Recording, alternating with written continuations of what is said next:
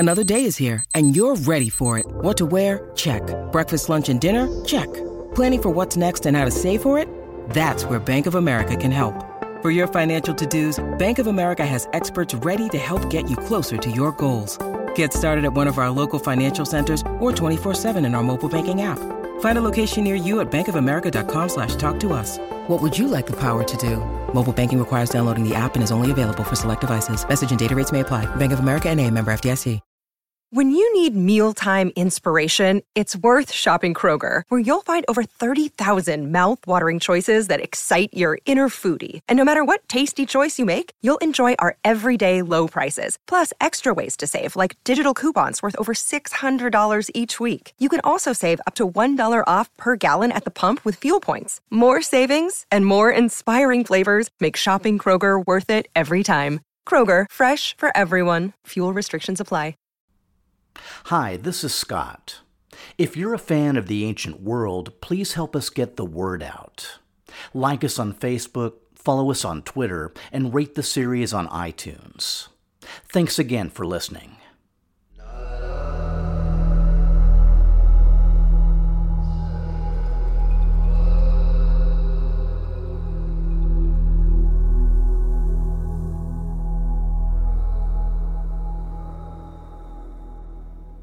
In 1155 BC, the news came north from Egypt.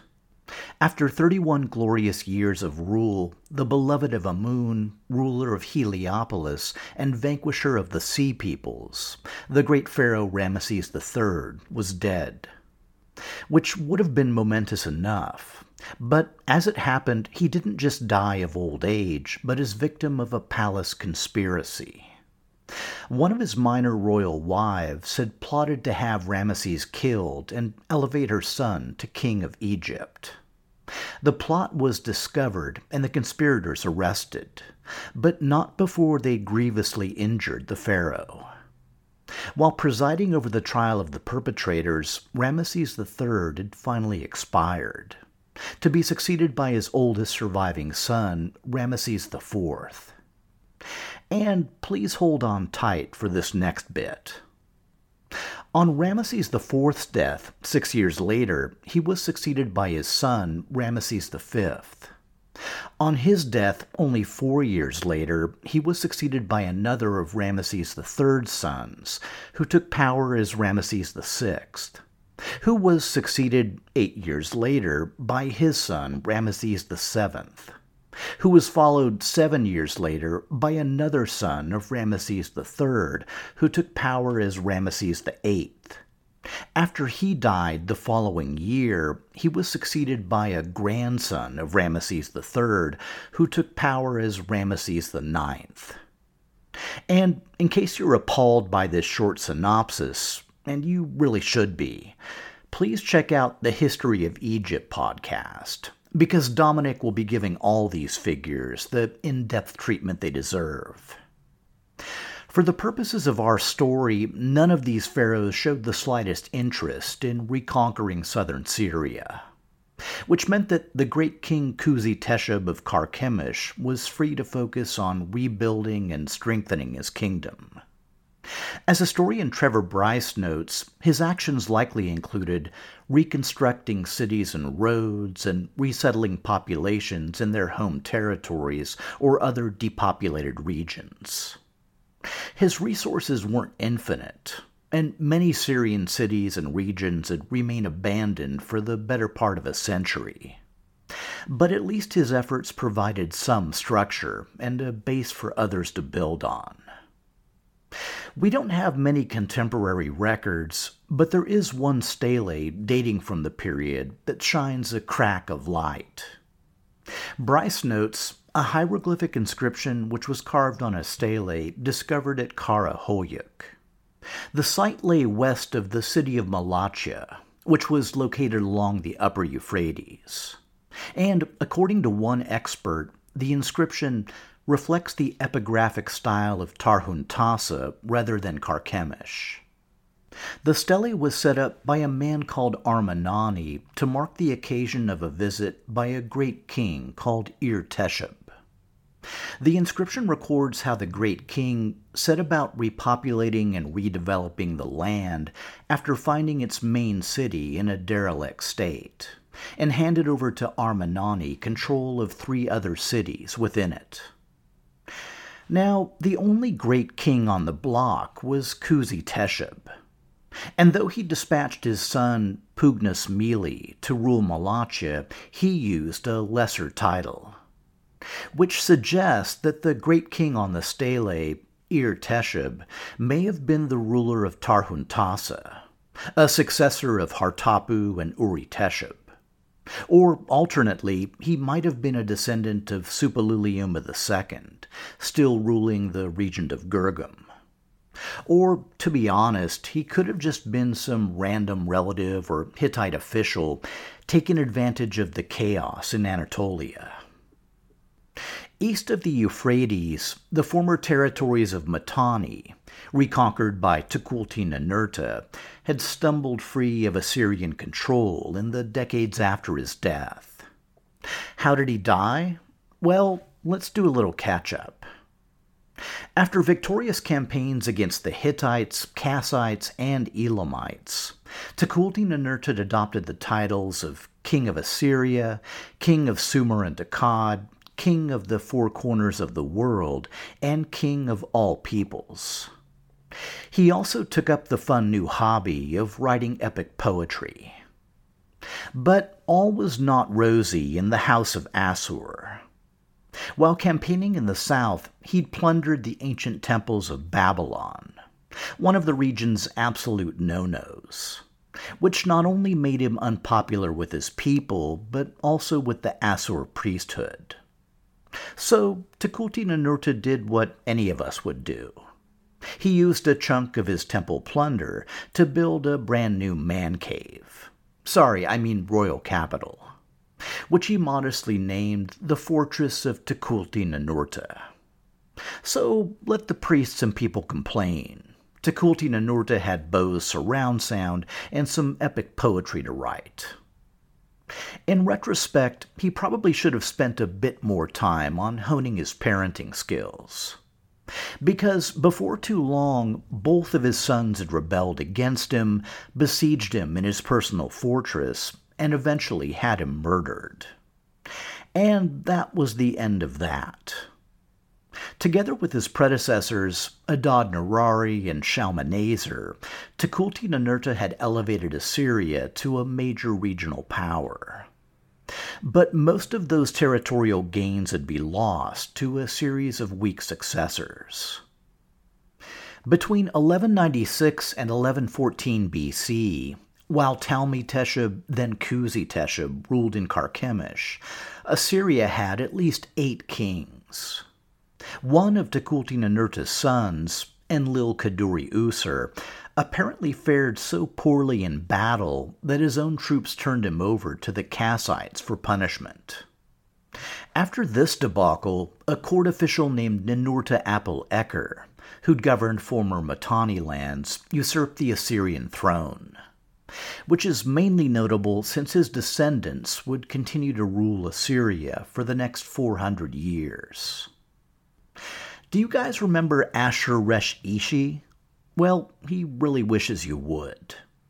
His royal titles included Merciless Hero in Battle, Crusher of the Enemies of Assur, Strong Shackle Binding the Insubmissive, and One Who Puts the Insubordinate to Flight.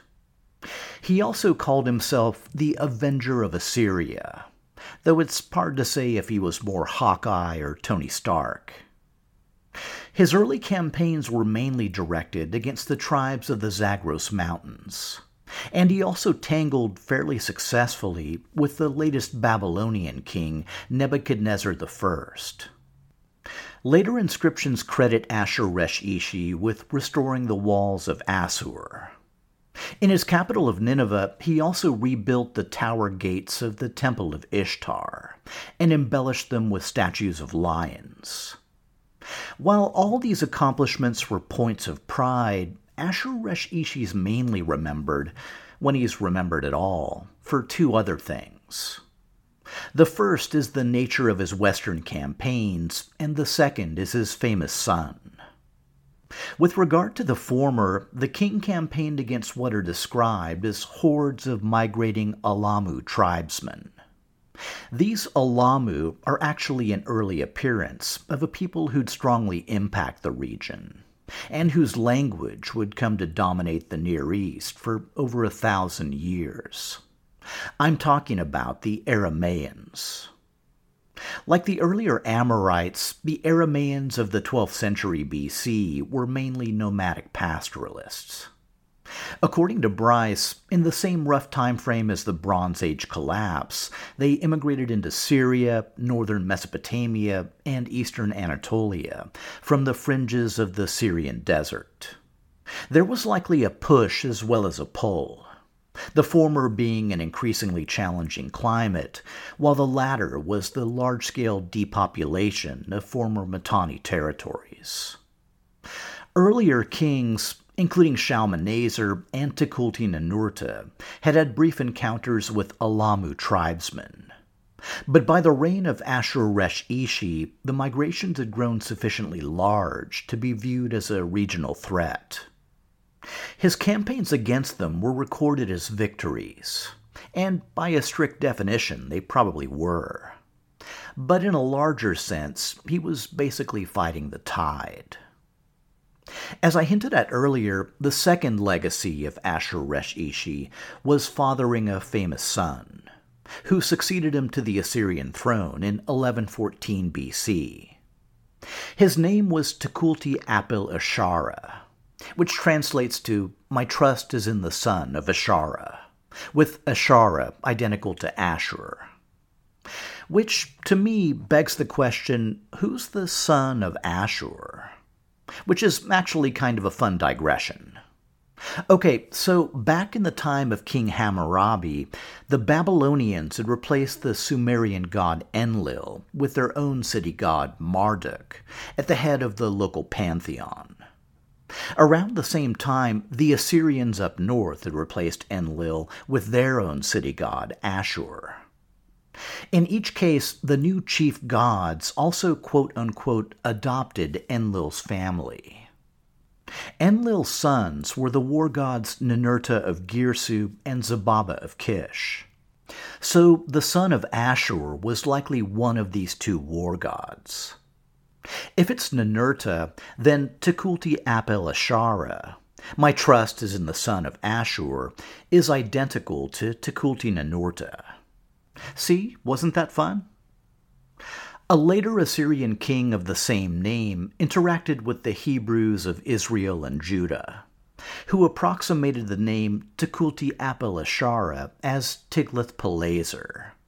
So, long story long, the figure we're talking about is the Assyrian king Tiglath-Pileser I.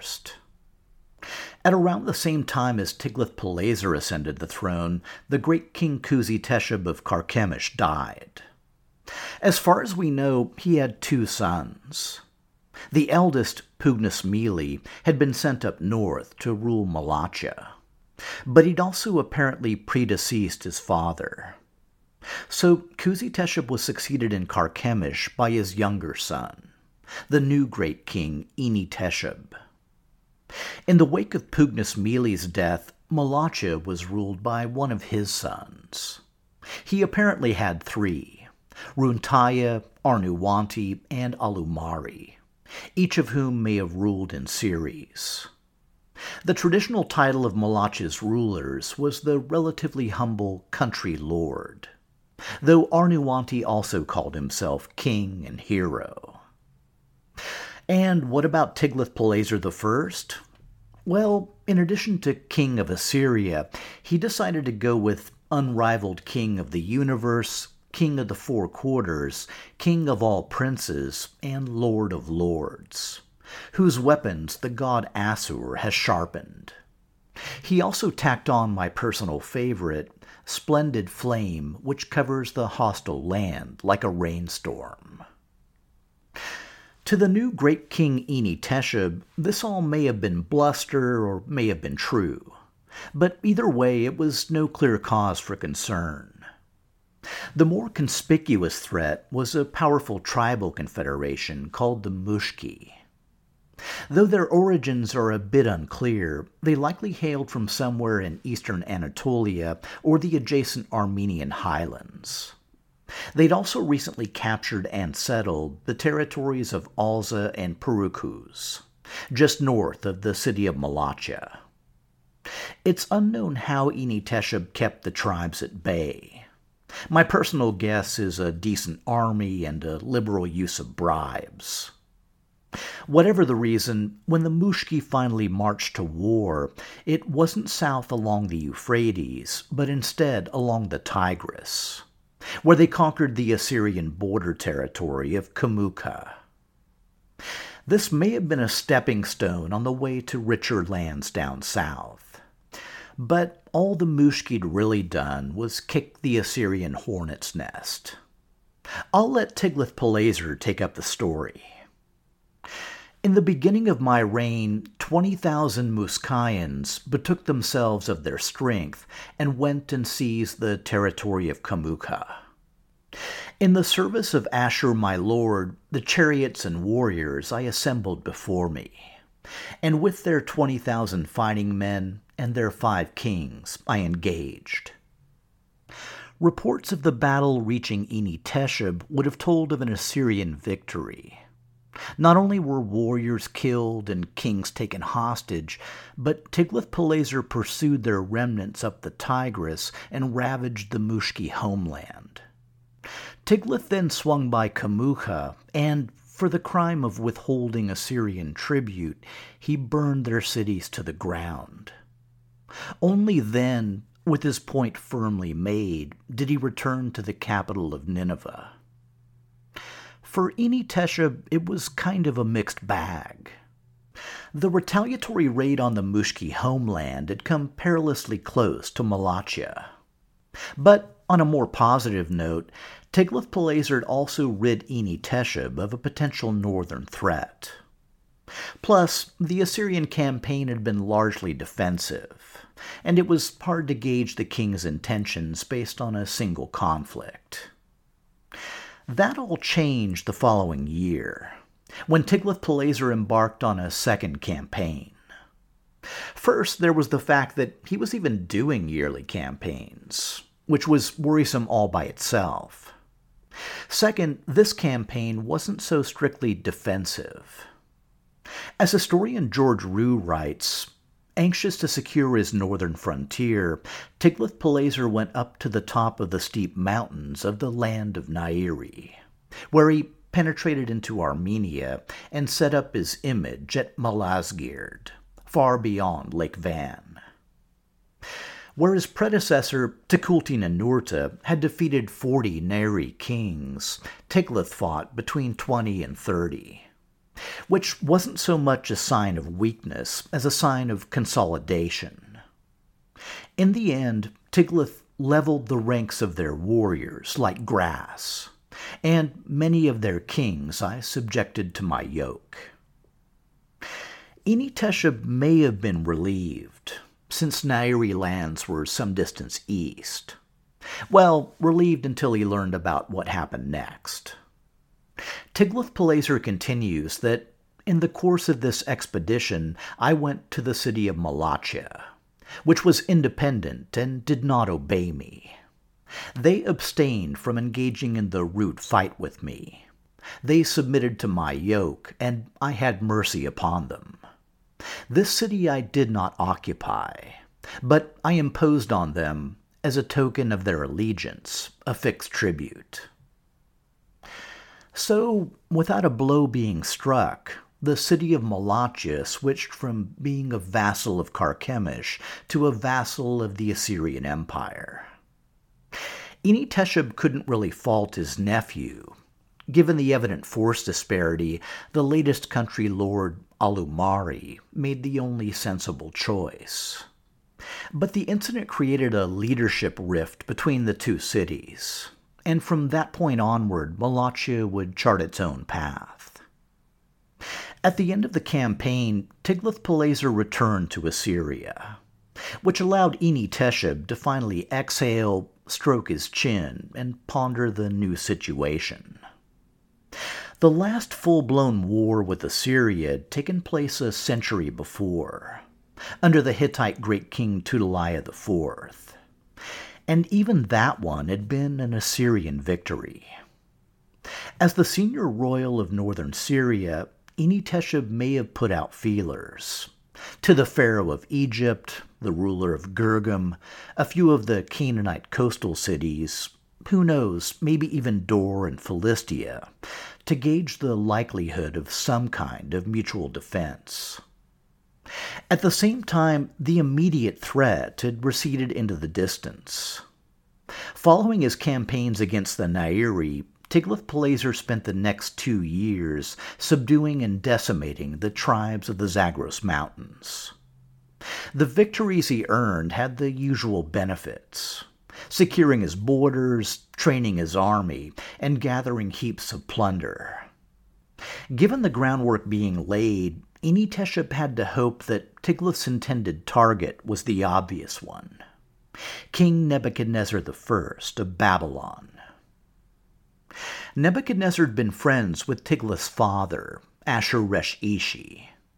But that friendship had been broken when Nebuchadnezzar attacked 2 Assyrian fortresses.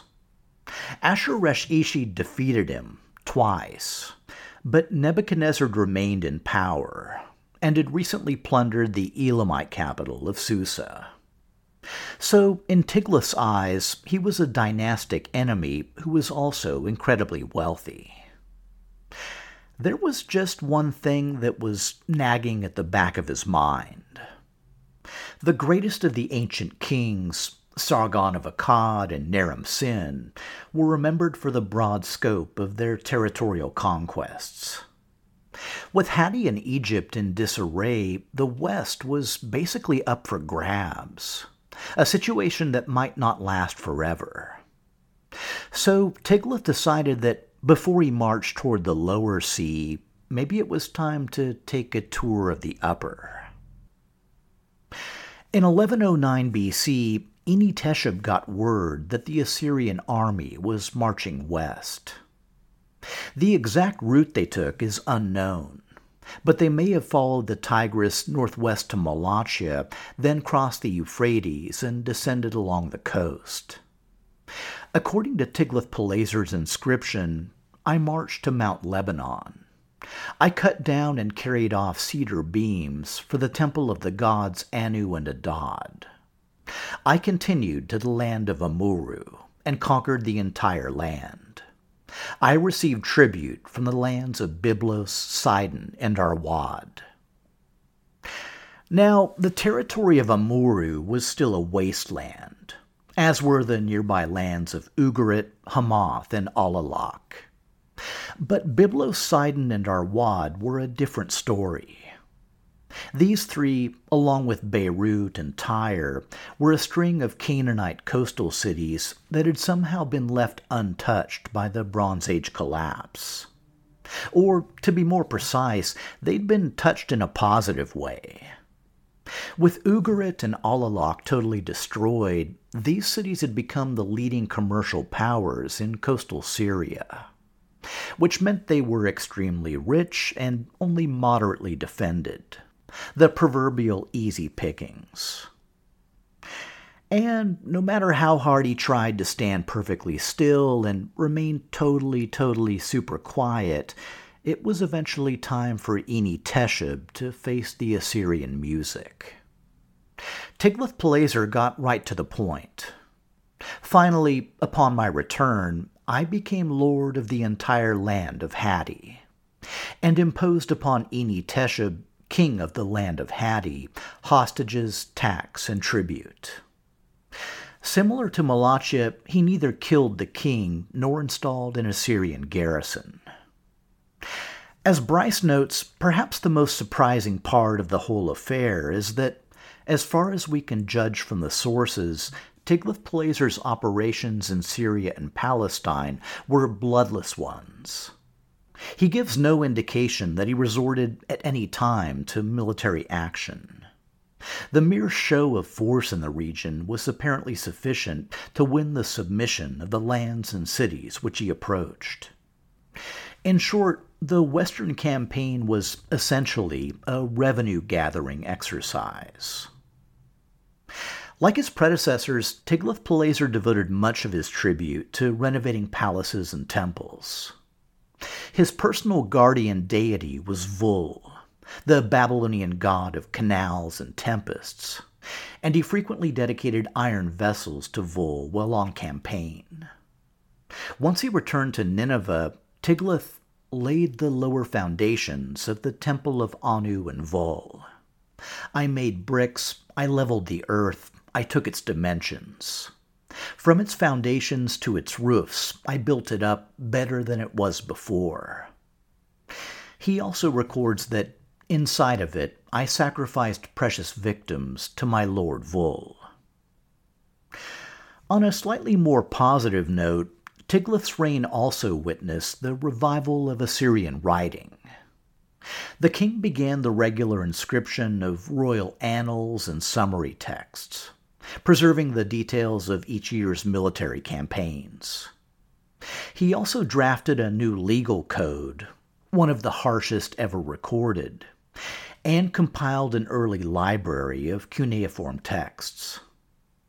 But when everything was said and done, Tiglath's proudest boast remained that there fell into my hands altogether, between the commencement of my reign and my 5th year, a total of 42 countries. Back in Carchemish, Enitesheb must have contemplated a pretty depressing future, one punctuated by Assyrian armies extorting his kingdom's wealth. If so, he was both right and wrong. That future would one day come to pass, but though he'd continue to rule for decades more, Tiglath-Pileser would never again come west across the Euphrates. And after his death, he'd be followed by a century of rulers torn apart by civil war and pressed to the wall by the Aramaeans, many of whom could barely defend the vital Assyrian core. In fact, it'd be over 2 centuries before an Assyrian king would again return to the region. And it was during this time of Assyrian weakness that the land of Hatti would thrive.